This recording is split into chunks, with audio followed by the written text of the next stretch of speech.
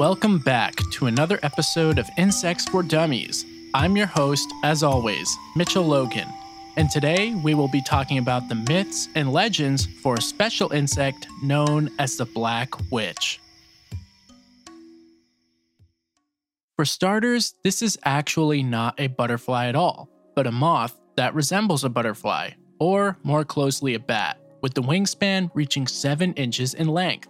This moth is the largest in the superfamily Noctuidae and is the only species in the genus Ascalapha. Most insects have many species under one genus, which means they have a lot of close relatives, but this moth breaks the mold. The species itself is called Odorata and can be found from southern United States throughout Central America, down to Brazil, and even Hawaii. The Black Witch also has some unique legends and myths associated with it depending on where you live.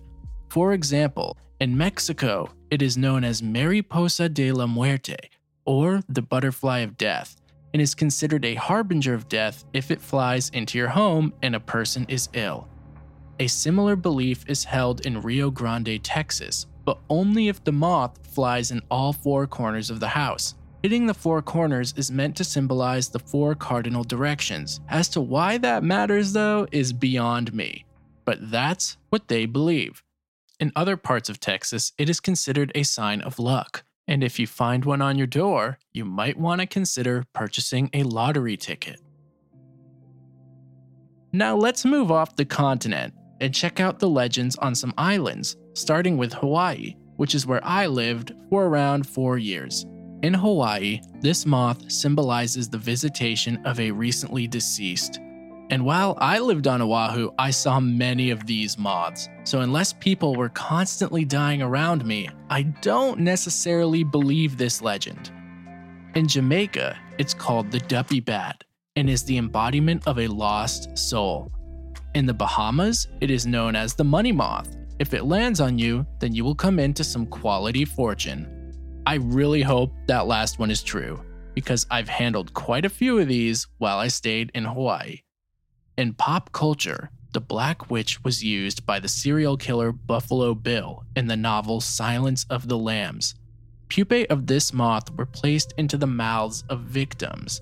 They were not used in the movie adaptation, however, because it was very difficult to get the moth during the season it was filmed, and the second moth of choice looked more sinister anyway. In the movie, they used pupae of the Death's Head Sphinx moth, and I must admit, the moth and pupae for this species do indeed fit the bill, pun intended. Going back to the Black Witch, these moths actually have something known as sexual dimorphism, which means the males and females have a different appearance. Males tend to be smaller, and female moths have a band of white and pink across their wings. Another cool fact is that Black Witch moths actually migrate from southern territories during the rainy season. In the States, reports have been made across the country, from Texas up through Vermont. This usually happens between June and October, which is very fitting for the Halloween season. I've personally never noticed one, and I grew up in Vermont, but I know they have been reported. If you would like to try and lure one, it isn't very difficult. The moths are extremely attracted to light, but you can also entice them with a sugary glaze made from bananas, sugar, molasses, and cheap beer. Just put everything together, mix it up, and then smear it over tree bark, or a separate board. This will attract many insects though, so don't be disappointed if you find everything but a Black Witch. Black Witches are known to be gluttons for overripe fruit and sugary foods, which might explain why their primary predators are bats. Other predators include birds and small rodents, but honestly, I have no idea how a small rodent would get their paws on one, because the moths themselves are very active. Before we end today's episode, I wanted to talk about another moth in the same family as the Black Witch. Some of you might know what it is. It is the White Witch. Yes, the White Witch is another large moth, actually larger than the Black Witch, and is found further south, with Texas being the furthest north you can see one. This moth is white as you'd imagine, but it has really cool cartoony patterning on the wings and body. The moth got its name from its ability to dodge shotgun blasts from naturalists trying to hunt them. It's not too surprising that naturalists back in the day would take aim at this moth though, because the wingspan can reach 12 inches, making it just as large or larger than some of the bats and birds.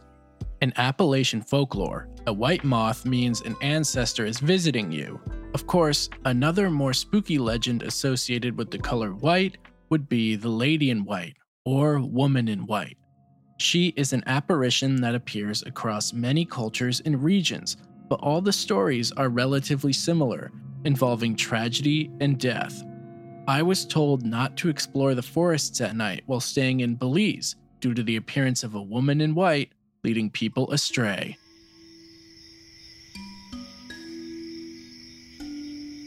Thanks for listening to this week's episode of Insects for Dummies. If you enjoyed today's episode and/or are enjoying the show, please make sure to leave a review and rate the podcast. It actually helps a lot.